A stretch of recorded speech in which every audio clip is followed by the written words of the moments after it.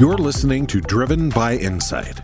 Join Willie Walker, Walker & Dunlop's chairman and CEO, as we bring you fresh perspectives about leadership, business, the economy, and commercial real estate.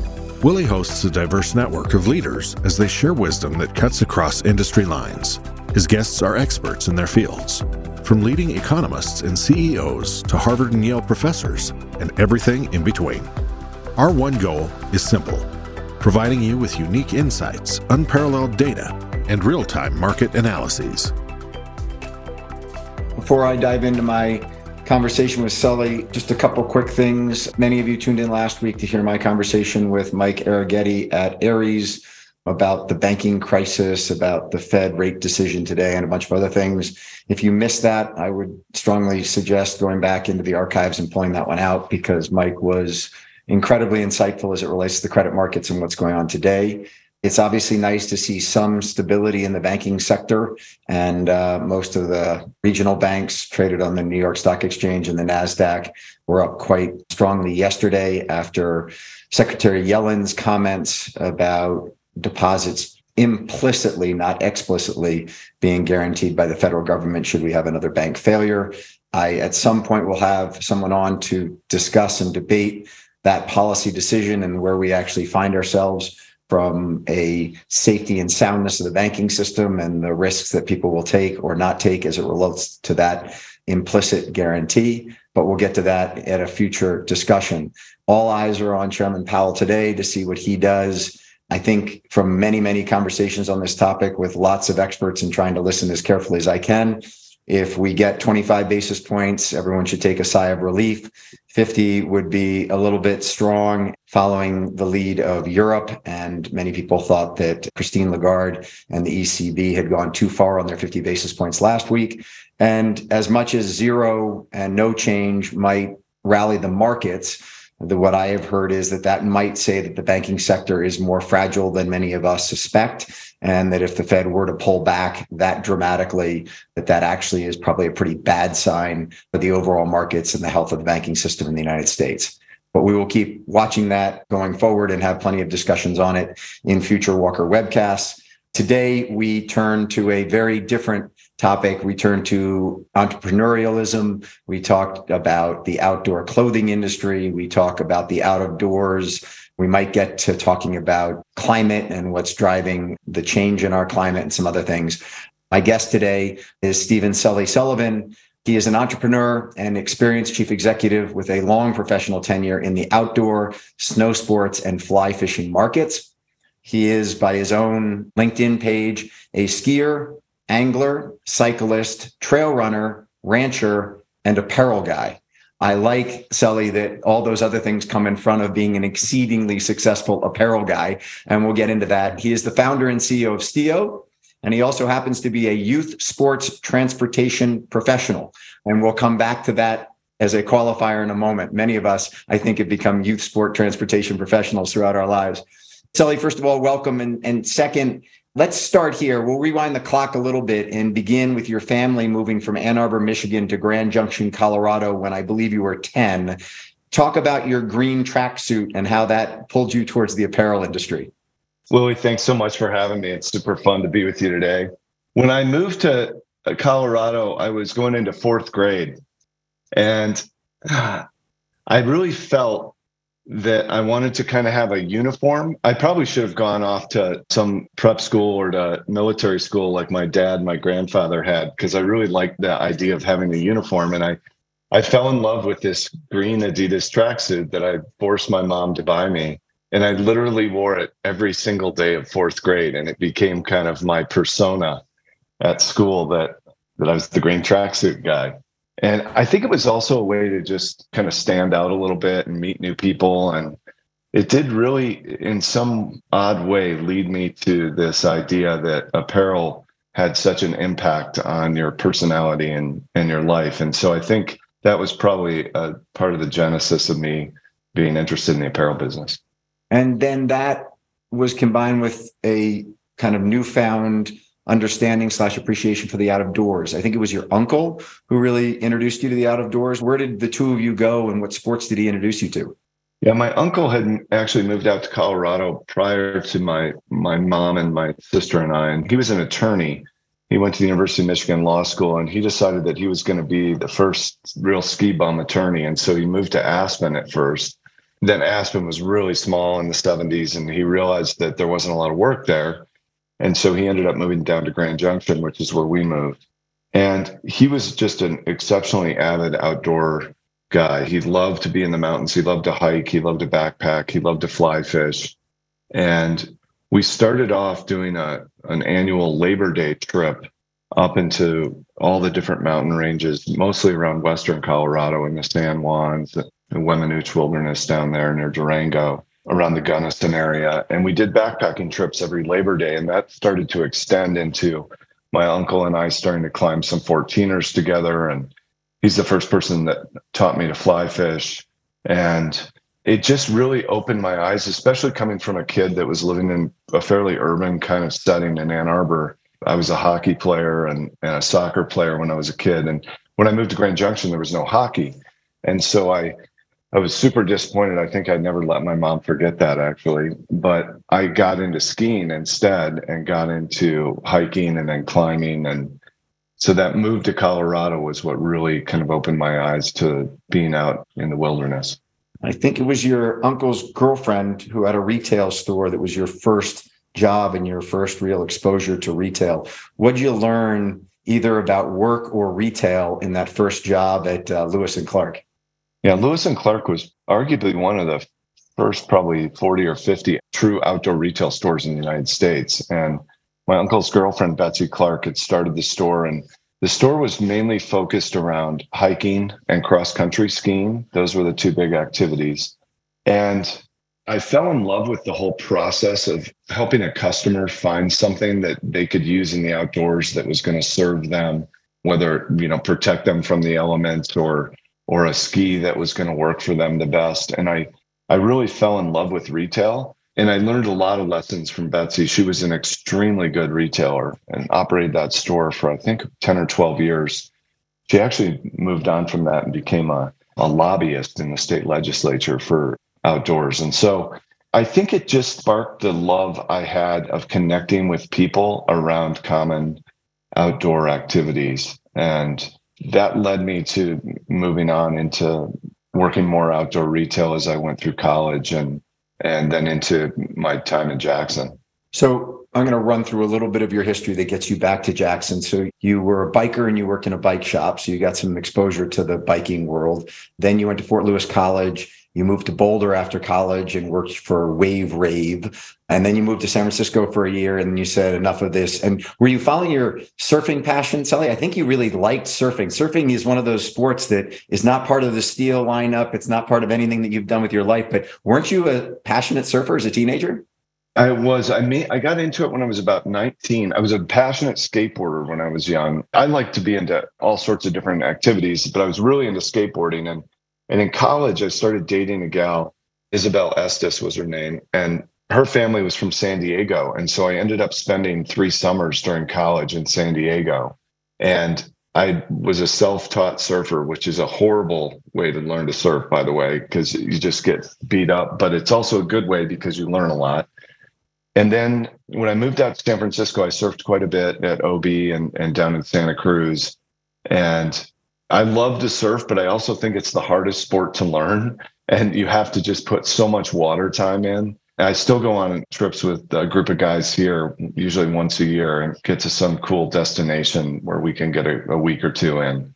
I'm going to jump ahead and then come back. But on Stio, Patagonia has some surfing products and surf shorts and things like that. Does Stio have you focused on surfing at all?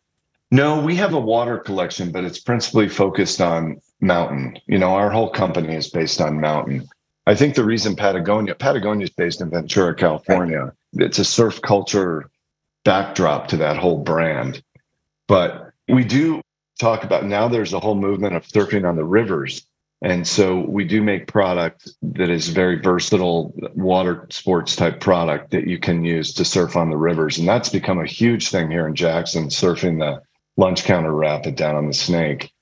which I'll be full disclosure, I have not yet attempted. I have a 20-year-old son who's a big skateboarder, and he comes down here to Denver and goes to the reservoir and hits the outtake of the reservoir and surfs for hours and hours and hours with his friends. So clearly get that.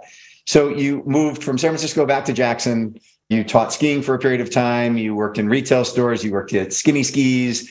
And then you founded Cloudveil with some friends. I've heard you talk about the Cloudveil experience. And I think the thing I want to understand, first of all, would you explain, many people know Stio, may not know Cloudveil because it's a more of a niche brand. So explain a little bit about the products that Cloudveil made. And then I've heard you talk about that as the PE hamster wheel. So just talk through for a moment, forget about like the ups and downs of Cloudveil and how it all ended, but just why you deem that experience of Cloudveil the PE hamster wheel. Well, Cloudveil was started by myself and a guy named Brian Cousins, who's still a dear friend of mine. And we were exceptional business partners. We total yin and yang. I'm much more of a creative product visionary-ish kind of person. And Brian was extremely strong on the ops and finance side.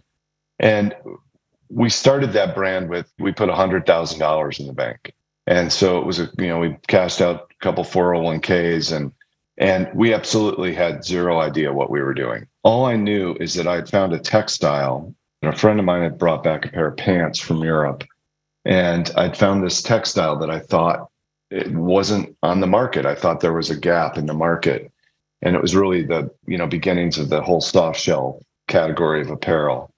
We got about 5 years in, we self-funded. We were very fortunate to have some friends and family that invested in us. And Brian's dad was good enough to put up a CD at the bank so that we had a small self ABL. And we were able to get the business up to a certain size. We were seeing a tremendous amount of momentum and we just didn't have the capital. And so year 5, we went out and did a private equity deal. And we actually did it with a very small new PE fund, 2 principal guys, John Boris and Michael McGregor, who are both still friends as well. And that was what led to Cloudveil starting to grow pretty rapidly. And we got a couple years in and everybody started getting a little more panicky because we kept outgrowing kind of our working capital base. And we've been getting a lot of interest from companies. And so we were approached by a group called Sport Brands International that was a holding company of Cerberus Corporation. And Sport Brands International owned Fila, and they also had a couple small brands, European women's brand called Chiese and another brand called Motionwear. And they wanted to plug us into their platform. And I was the only abstaining vote. I did not want to do the deal. And because I just felt it was too early and et cetera. But anyway, we did the deal. And that really started just going through having to transition and change all of our systems and relook at our whole team. And then 2 years into that, Fila actually sold to the South Korean distributor. And so they disbanded Sport Brands International. So we were technically without a home, although Cerberus was still helping fund us at the time. We went off and found a new partner in Spider Ski Wear, who we had actually spoken to previously. And irony abounds, because during my time in Boulder, I had actually spent a couple months working in the warehouse at Spider 14 years prior to this. And so it was pretty funny. And I knew Jake Jacobs and Dave Jacobs. Dave was the founder and Jake was his son that was CEO. And that was actually a pretty damn good deal. We had very similar cultural kind of backdrops, and it was going very well. We transitioned and kind of conjoined very well. But very quickly, the parent company of Spider decided they wanted to try to sell the whole thing. And this is in 2008 when everything is not going so well. And they had a deal that ended up falling through. And then basically Apex Partners, that was the lead private equity fund, came in and decided that all the C's in the organization on the Spider side weren't doing a great job. And so they brought in Alvarez and Marcel and had just gone through a transition. And then I get into a transition service company comes in and starts running around and trying to change everything again. And the new CEO of Spider came in and offered to let me try to buy Cloudveil back. And I spent about 7 months trying to do that with a great financial partner who's my lead investor today. And we got left at the altar, and that was that. I definitely learned a lot, though. It was a great learning experience. Yeah, I mean, you talk about some pretty big names and some pretty big brands in there, and private equity firms and things of that nature. And I mean, here's an apparel company that was founded in Jackson Hole, Wyoming, that all of a sudden is sort of on the international scale, international investors, international brands. And we're going to talk about the competitive landscape in a moment, Sully, when we get into Stio. But let's fast forward to Stio. And you founded the company on my birthday in 2012. And not that my birthday had anything to do with you founding it, but I just thought it was interesting that April 5th was the day that you actually launched Stio. You launched it to have a direct connection with customers, and you wanted to launch a B2C brand. And we're going to talk in a moment about all the other things that are in the Stio brand. But I mean, after that experience with Cloudveil, my question is, what was it that made you wake up one morning and say, the world needs another outdoor apparel brand? I mean, there was Patagonia and there was North Face and there was Helly Hansen, and we're going to talk about that competitive landscape in a moment. But what was it that said, I can win here? I can make a differentiated product, which you have done. But I'm just trying to rewind to 2011 to 2012 on April 4th, the day before you launched it, saying, we can make this thing run. You know, I think there was a lesson in the Cloudveil days that was very eye-opening to me. As that Cloudveil business evolved, retailers started just buying us for segmentation, right? They just buy your hard shell, your soft shell, your fleece, your base layer, whatever it might be. They weren't buying our more creative product. But we also had one retail store during the Cloudveil days here in Jackson. And we found at that retail store that customers were buying the more interesting product. We made some fairly eclectic product that had a Western flair. It might have something, but it was still outdoor. And there was something that stuck in my mind that I wanted the customers to start deciding what to buy. When you're in the wholesale business, you've got the middlemen of your internal sales team, your sales reps, and then you go to the retailer, and then you go to the customer, and you sell in 8 months before you deliver the product. And then you deliver the product, and it has to sell through for 3 or 4 or 5 months. And you don't get any feedback until literally over a year. There's a year's gap there. And I felt like there was an opportunity to launch a more creative line, a line that also encompassed more the totality of the mountain life. So Cloudveil was mostly about the top of the mountain, and Stio is more about the totality of the mountain life, everything from the boardwalk to the top of the mountain. And I also felt there was an opportunity to let the customer decide what they wanted. And that's what really drove me to start Stio, and to start Stio in a direct consumer business model. So you opened on day one a retail store, you published a catalog, and you also launched your website. I mean, it sounds like that was very different from Cloudveil in the way that you distributed Cloudveil. I'm assuming that required more capital at the start, which is one of the reasons why you had an advantage of both the experience as well as the capital you had to be able to put in to be able to open up a store at the same time as do the catalog and also do the online presence, and then also obviously make the product. Yes, I had street cred, and it was my second rodeo, not my first. And so I actually went out and raised a significant amount of capital to start the business. The direct consumer business is quite a bit more expensive as a launch pad than it is to start a wholesale business. And so I knew that I needed a certain amount of capital to kind of get proof of concept kind of through the first 18 months. And then I would go out and raise more capital.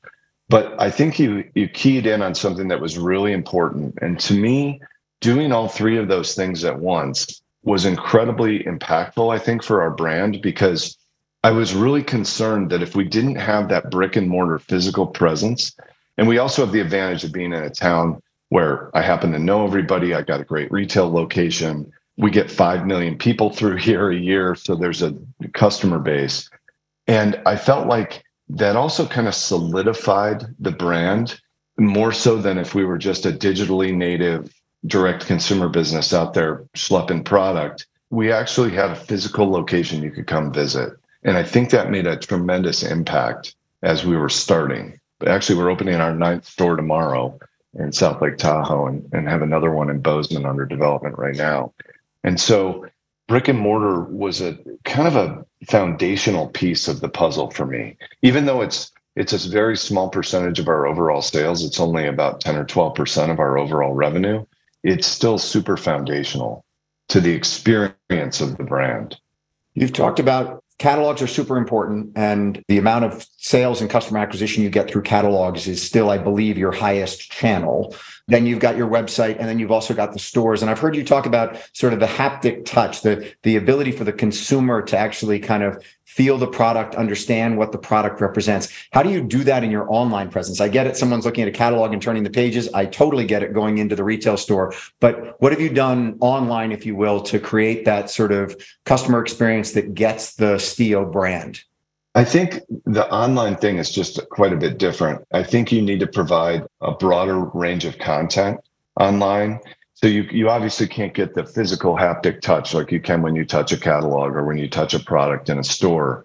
And so what we've focused on our website is creating a lot of content around each product and around our brand so that people understand where we're coming from and they understand the product and kind of our point of view, and whether it be the product innovation or whether it be the product style or whatever it might be. But it is much harder in the digital world to kind of create that same type of environment. It's also quite expensive. You get into a lot more production costs, and catalog is still the biggest driver for us. We're a very heavy cataloger. It's still our best customer acquisition tool. We have our best lifetime value with catalog customers, and people really look forward to it now. I love your catalog. It's fantastic. I guess the question I'd say to ask there, Sully, is this.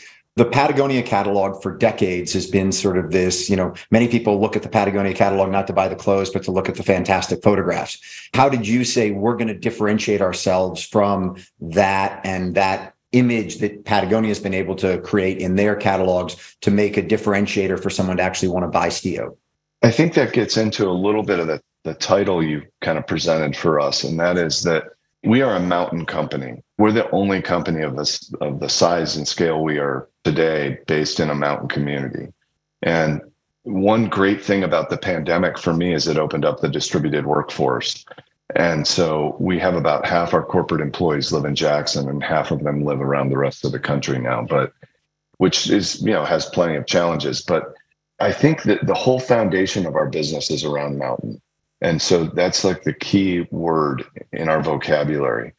Most of the other apparel companies in our space are not based in mountain communities. And a lot of them are based in coastal communities. And so they come from just a totally different perspective than we do.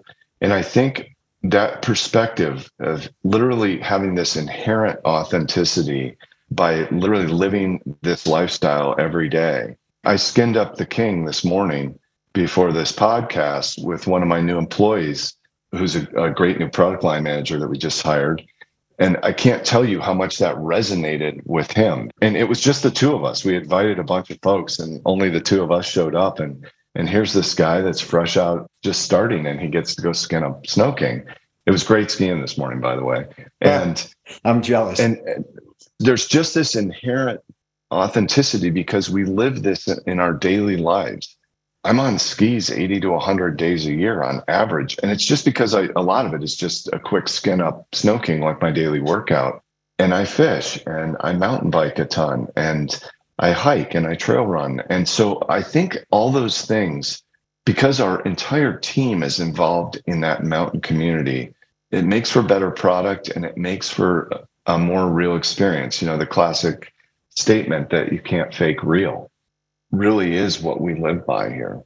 So those are two of the advantages of being in Jackson Hole. Talk about some of the disadvantages of being in a small mountain community. Jackson has a great airport, so accessibility isn't as challenging as it would be somewhere like Sun Valley, Idaho, or others that have harder, or Aspen. But the cost of living is extremely high. Taking snow days, I'm assuming, happens on a very frequent basis. So what about the downside, if you will, of being in a mountain community? I don't consider the snow days the downside, but nor do I. But if I was trying to get a project done, I think I'd look at it differently. Yeah. The downside is that the shine is off. The shine is off the Jackson Holes and Aspens as far as a place where you could actually go and live and have a real meaningful career. We have a ton of exceptional employees that don't live here. And I wish they could, but our median home price is $2.5 million. And so we do have a good contingent of folks that live over in Victor and Driggs, Idaho, which is, as you know, right over Teton Pass from us.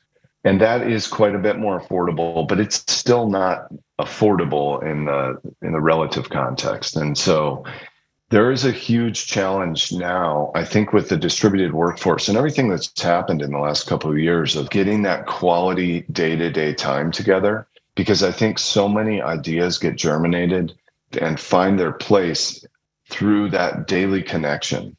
And so we spend a lot of time facilitating team interaction, whether that's both online, and then we also on a quarterly basis make sure that each one of our individual teams are getting together no matter where they're coming from. We are absolutely blessed with the airport service here. I mean, we have direct flights to 12 major cities from Jackson.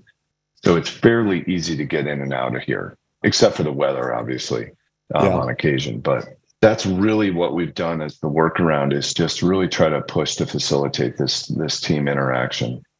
So before we move off of being based in Jackson and sort of the early days, because I want to move next into just the products you have and the colors and the branding and the competitive landscape and all that great stuff. But given the banking crisis going on in America right now, I was watching CNBC this morning, Sully, and my friend David Faber was sitting there talking about some of these regional banks. And he was saying, these market caps are insignificant. And I'm sitting here in my mind going, well, that's because they're under massive pressure. First Republic has fallen from a multi-$10 billion company down to, I think it's got a market cap of $4 billion today. Maybe it might be at $3 billion. But the point being is that these banks are fundamental to entrepreneurship and to startups like you did with Stio. Did you have a banking relationship in Jackson that helped you as you grew the company and had to go to a local banker and say, I got to extend my line of credit or what have you? You talked about I think it was your father of your founder of Cloudveil who put a CD up against so that you guys could borrow against that and get a line of credit. I'm assuming that there's some bank in Jackson or a regional bank that you all have used consistently that has been sort of the lifeblood of the growth of Stio. Is that a correct assumption?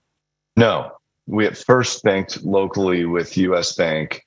We raised equity, a pretty significant amount of equity over the course of the first 4 or 5 years, which funded our growth. We could not get an ABL. And the reason was we didn't have any purchase orders or receivables because we were a direct consumer business. So we got our first ABL in 2016 or 17. We actually banked with JP Morgan. They've been a tremendous partner.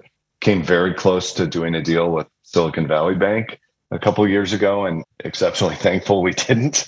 Hindsight's 20/20 vision. I love it. But I got it. That's great. And obviously you had the size and scale to get JPM to pay attention to you.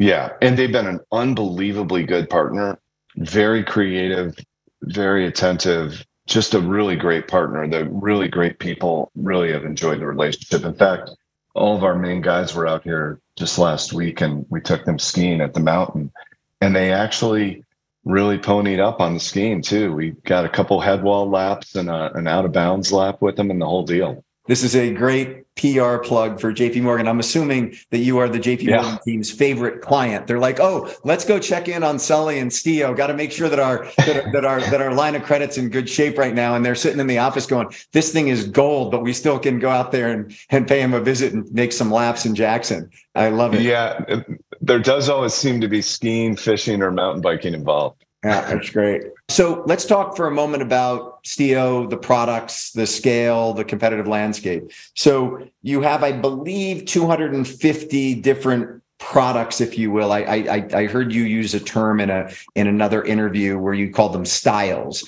But so you've got 250 plus styles in skiing, snowboarding, hiking, running, biking, climbing, lifestyle, fishing, and paddling. And as you have said a number of times, Sully, it's really that mountain focus that really differentiates the Stio brand. As I think about mountain, I also think about hunting. There's an ad that's running here in Colorado that says that the hunting and fishing industry brings as much into Colorado as the ski industry does. And I'm just curious, the hunting vertical, no interest in going into it, a difficult one to penetrate, or isn't consistent with the Stio brand? I think all of the above. We just don't have a lot of hunters in our organization. And although I have absolutely nothing against hunting and have plenty of friends that hunt and have done a little hunting myself, it's just not core to what we do.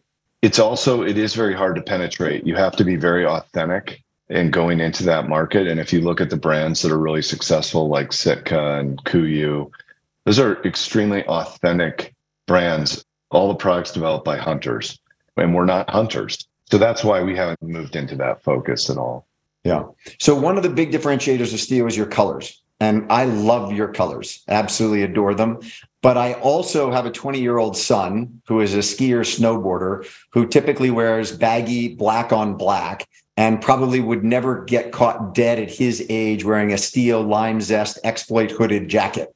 How do you differentiate, if you will, of what the target market is and what the colors and styles are, and saying you want Willie Walker versus Jack Walker as a client of Stio? We're just starting to get into customer segmentation in our collection. We focus on really clear, crisp, bright colors. That's been something that's been kind of a foundational part of our range. But we are starting to move, like I have a new collection called the Figment that next year make sure Jack gets a setup, because you'll get it when you see it. Like, it's definitely more targeted to a younger consumer, the more free ride consumer. The colors are more muted and more neutral. And so the customer segmentation to us, we've really focused on building our collection first. And then you see which customers kind of resonate with it. And then as you find, and now we have a tremendous amount of knowledge about our own customer base. And so now we can start looking outside of that. You know, the next real target market for us, our average customer is between 35 and 55 years old, and they have a certain level of disposable income and education and all the rest of the metrics. We are now starting to focus more on that millennial consumer a little more and trying to pull them up to the brand. And so you do have to start to look at style segmentation and what you can do to draw them into a collection. And beyond color, Sully, the fabrics that you use, you list in a letter that I read, Polartec, Scholler, Paratex, and Toray. You've just done a new deal with Gore-Tex. First of all, I can't believe that Gore-Tex is still around. Not that I know anything about the company or the management of the company, but it felt like Gore-Tex was new technology back in the 1970s. And the fact that Gore-Tex is still innovating as it relates to fabrics is just fascinating to me. They're still innovating and creating new stuff that obviously you think is cutting edge because you just signed a deal with them. We did. And one of the funny things, most people don't know this, but Gore-Tex doesn't make fabrics. Gore-Tex makes films, and they make the films that adhere to the fabrics. And so they actually buy fabric from people like Scholler and Polartec and Toray, who are the main mills that we work with.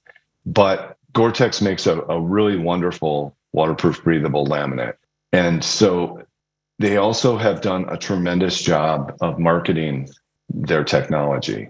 There's a lot of new stuff going on in the world too, to eliminate PTFE films are not incredibly environmentally, they're not very good for the environment, just straight up. And so now they're moving to EPE films. And so they've been a leader in kind of the sustainability side. And that's one of the reasons we were really interested to start working with them. They were one of the first people that used a water-based DWR.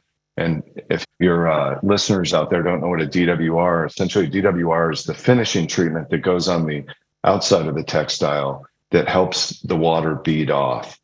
And all those solvents that used to be used were incredibly bad for the environment. And so all the textile manufacturers have moved over to water-based, and Gore was a leader in that movement. So we felt like they were the right partner from a marketing standpoint, from a technology standpoint, and from a sustainability standpoint. And so we just started that relationship. This is our second full year working with Gore. And we now have an apparel and glove license with Gore. And so from a manufacturing standpoint, at least the apparel that I have says made in Vietnam. Is the majority of your clothing made offshore in Vietnam?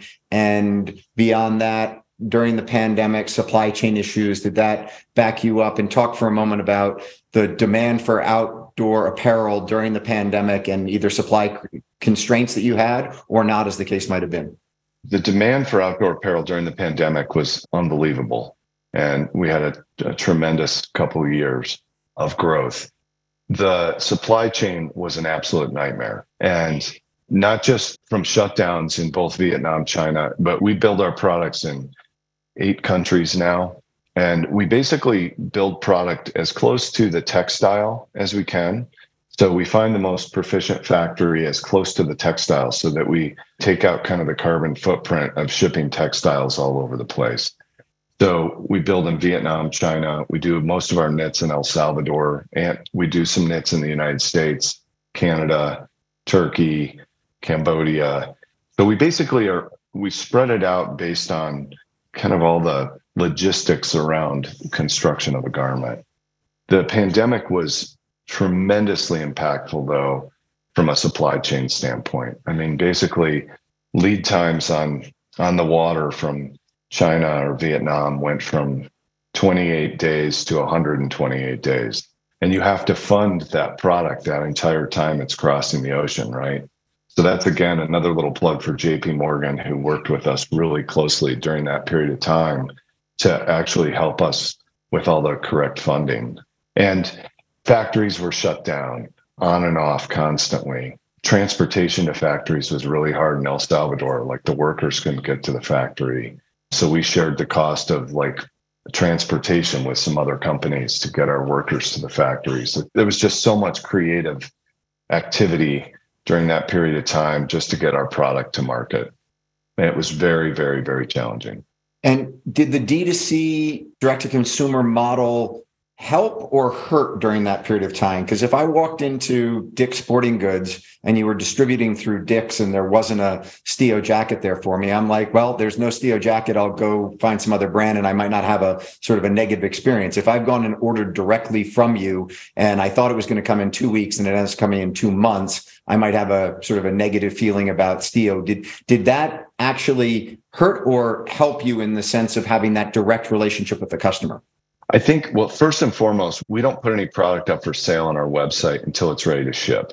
And so that's some people do pre-order. We just don't do that because we think we want to surprise and delight customers. We don't want them to have a disappointment. I think the DTC model helped a lot during that period of time because I wasn't encumbered with the fact that I had to ship to all these retailers.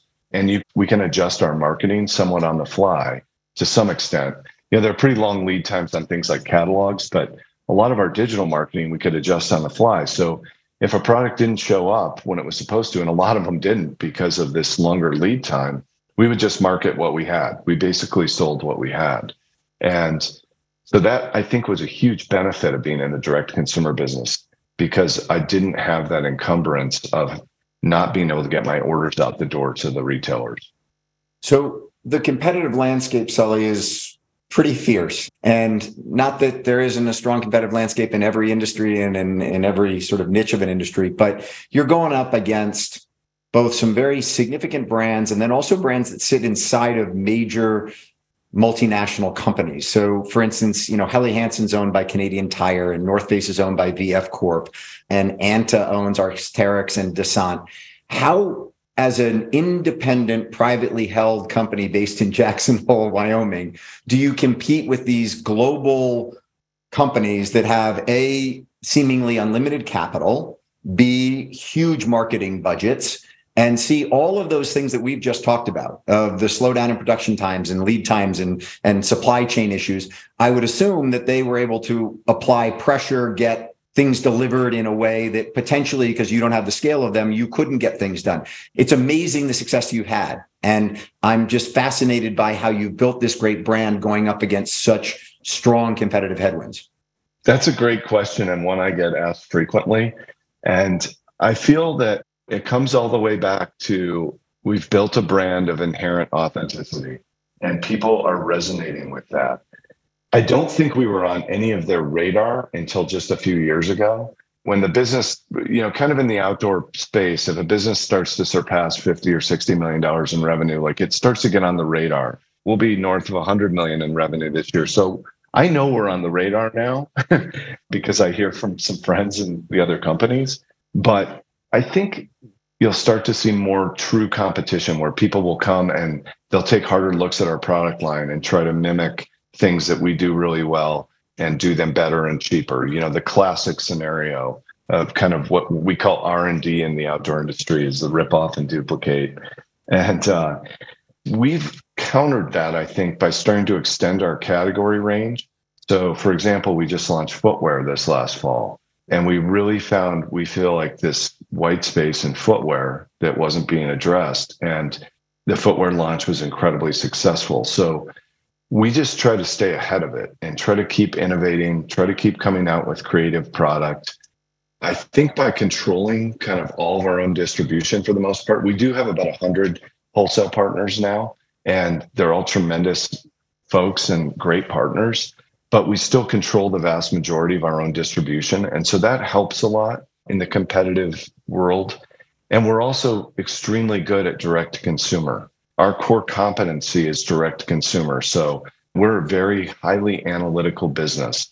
We have 12 or 14 analysts on our team between inventory planning and financial planning and marketing analytics. And that's what we focus on day in and day out. And we know how to do the direct business really well. I think probably better than most of those other competitors, because that was the core competency from the beginning. So that's a huge strategic advantage for us. And now we have more customers that want our products. And so like the wholesale business is starting to grow. We're going to launch international in the near term. And so I don't know the magic secret sauce of how we're competing so well or how we've grown the business so nicely, other than to say, I think we build beautiful product from a mountain perspective, and we're very good at bringing that to the consumer. It's really interesting to hear you talk about that, Sully. I was heard on the street this morning, and Jim Cramer was talking about that he has the two founders of On, the shoe company, coming on tonight onto his show. And he basically said, as he was making a plug for it, Nike should be concerned about On and not as concerned about either Under Armour or Adidas, because On is this niche brand that is going to just decimate Nike. Now, Jim was trying to hype his show and trying to get people to tune into why On was the brand that so many people are buying. But I see lots of parallels between Stio and On as it relates to a brand that is really dedicated to, it knows what it wants to be. It creates products that it knows their customers want. And rather be kind of the broad brand like Nike is of something to everyone, you're much more focused on the product for the client base that you're very targeted at. I think that's exactly correct. I'd love to be as big as On. They grew tremendously fast over the last 10 years. We were one of the first wholesale On dealers in the United States, by the way. I had a friend from Switzerland that brought a pair over, and I got obsessed with them. And so we carried them in our stores for quite a while until we launched our own footwear. They're a great parallel. They focused a little more, I think, on the technology of the sole and how that differentiated them. And they've really been able to scale that through wonderful artistic direction, creative direction. They've done a great job with their branding. But you're absolutely right. They're very core to who they are. And that's what we are. We're a mountain company. I'm not trying to be an urban company. I have a lot of urban customers that buy our stuff. And we obviously market to those urban customers because we're trying to show them the experience they can have in the mountains. And we think we're the most core, authentic brand for that. And so that's our entire focus. And we're not trying to be everything to everybody. We're trying to be a mountain-based outdoor apparel and accessories company. I believe that Roger Federer is an investor in On, and it just makes me think about athlete sponsorship. I'm assuming you've looked at that time and time again. I don't know whether you have any athletes that are sponsored, but it makes me think about the brand of Stio, either sponsoring athletes or not, sponsoring teams or not, or not sponsoring, but supplying mountain professionals like the Jackson Hole ski guides and ski patrol. Talk for a moment about that, of either sponsoring athletes, not, and then how you push the brand beyond just target marketing. Yeah, we already sponsor a tremendous number we do some ski areas. We do quite a few ski patrols. We have about 50 ambassadors, and our ambassador pool is a little bit different. It's not just focused on pure athletics, although we have people as high up as Paula Molzan, who's one of the best U.S. technical skiers on the U.S. ski team. She was right there with Michaela Schifrin this year. And we have people like that, but we also take it all the way down to outdoor educators and people that come from different backgrounds. It's more about people that exude our lifestyle. And we haven't gotten into the focused, highly paid influencer business. I think North Face is probably the most preeminent among those. They have these incredible athletes that have tremendously large social followings. And so they use that really effectively, all the way up to the Jimmy Chins of the world, for example, who's a friend and a great guy, but we can't afford Jimmy. I can tell you that. You could have 5 years ago before he made all those great movies, but it's I don't know. I don't know if I could have even afforded them. He's been doing pretty well with the North Face for quite a while, but I wish I would have booked him back when I knew him in the skid days 20 years ago. But we are starting to look into bringing in some higher profile people and elevating kind of what we do with ambassadors. But at the same time, what we do, we also have a hometown group. So we have this program where people can apply to become kind of a junior ambassador of the brand. And that's been really fun and pretty successful at adding influence. It is next step stuff, though. The celebrity athlete endorsement game is a good one. And these days, because so many people pay attention to social media and the influencers of the world are starting to make real livings doing this, and they can help really drive a business. So it's something on our radar for sure. When I think about branding, I think about your pine cone logo, which I've got on the back of my jacket right here that's next to my desk. And it's inspired by nature's perfect design. Talk about that for a second on how you picked the pine cone and why it's so important as it relates to what Stio represents. The pine cone came about through a number of conversations with a creative agency that we started working with early on, TDA down in Boulder. And when we started the brand, we definitely wanted something that was very tied to the Yellowstone ecosystem. We thought that was really important because it kind of locked us into Jackson. And we really latched on to the fact that the whitebark pine has become decimated by beetle kill, mainly through just the simple fact of climate change. The climate has changed. I believe the climate's changing. And I can tell you just from the time I've lived in Jackson, we don't have those deep 40 below weeks anymore. That was what killed off the beetle. And once the climate started warming up, you've seen the devastation of whitebark pine being killed all over the Intermountain West. And so that pine cone is an abstraction of a whitebark pine cone. And that was something we really felt like kind of locked us into our place.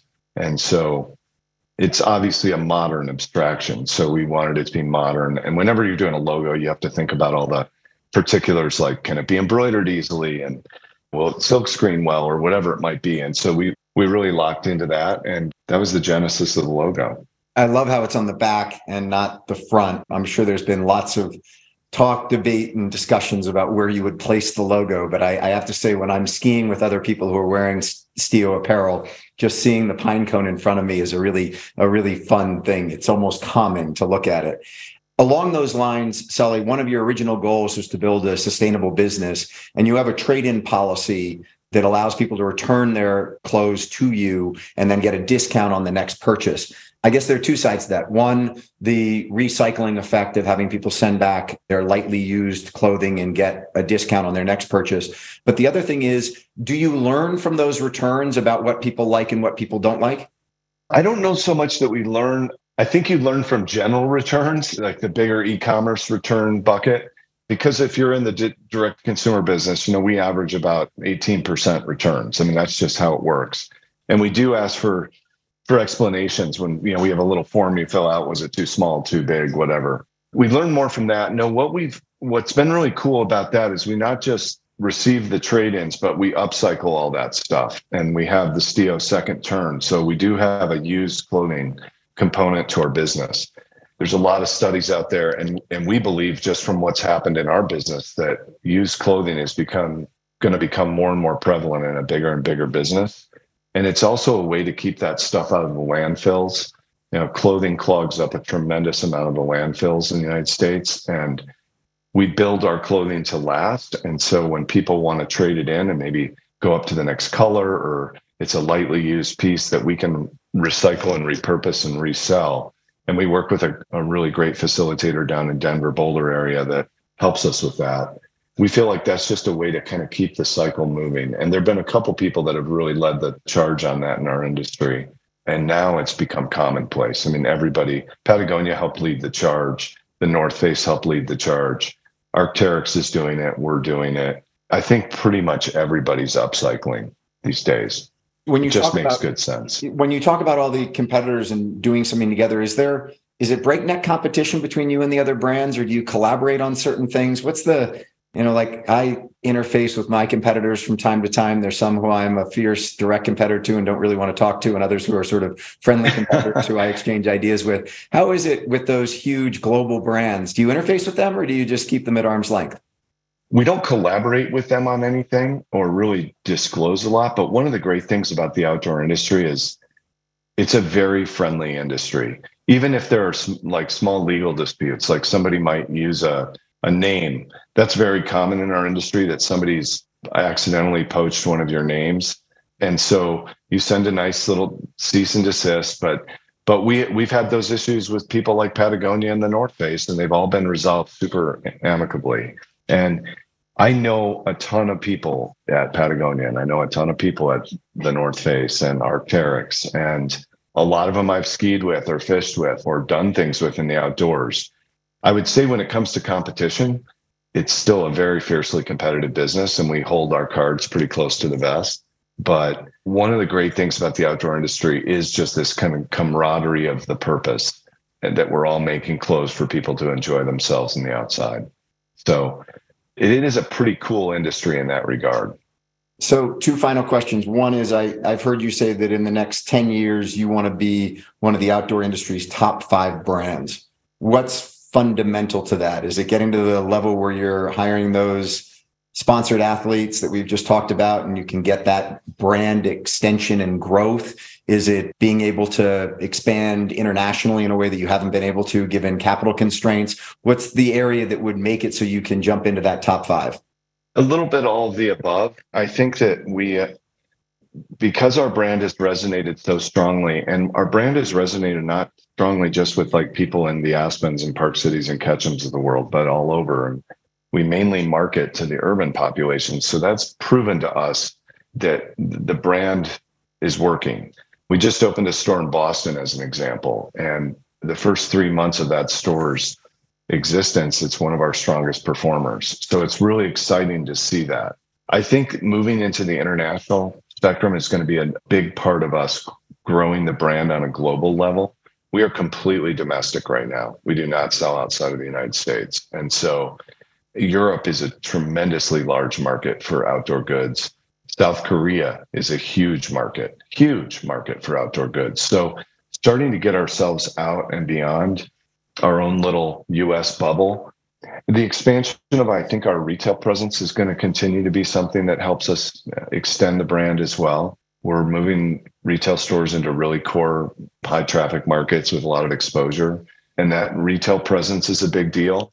We see whenever, it's kind of like the all tides rise theory, right? If we put a store in Park City, our sales in e-commerce in Park City also go up. So it's really cool to watch that. So that'll be another key component to our expansion.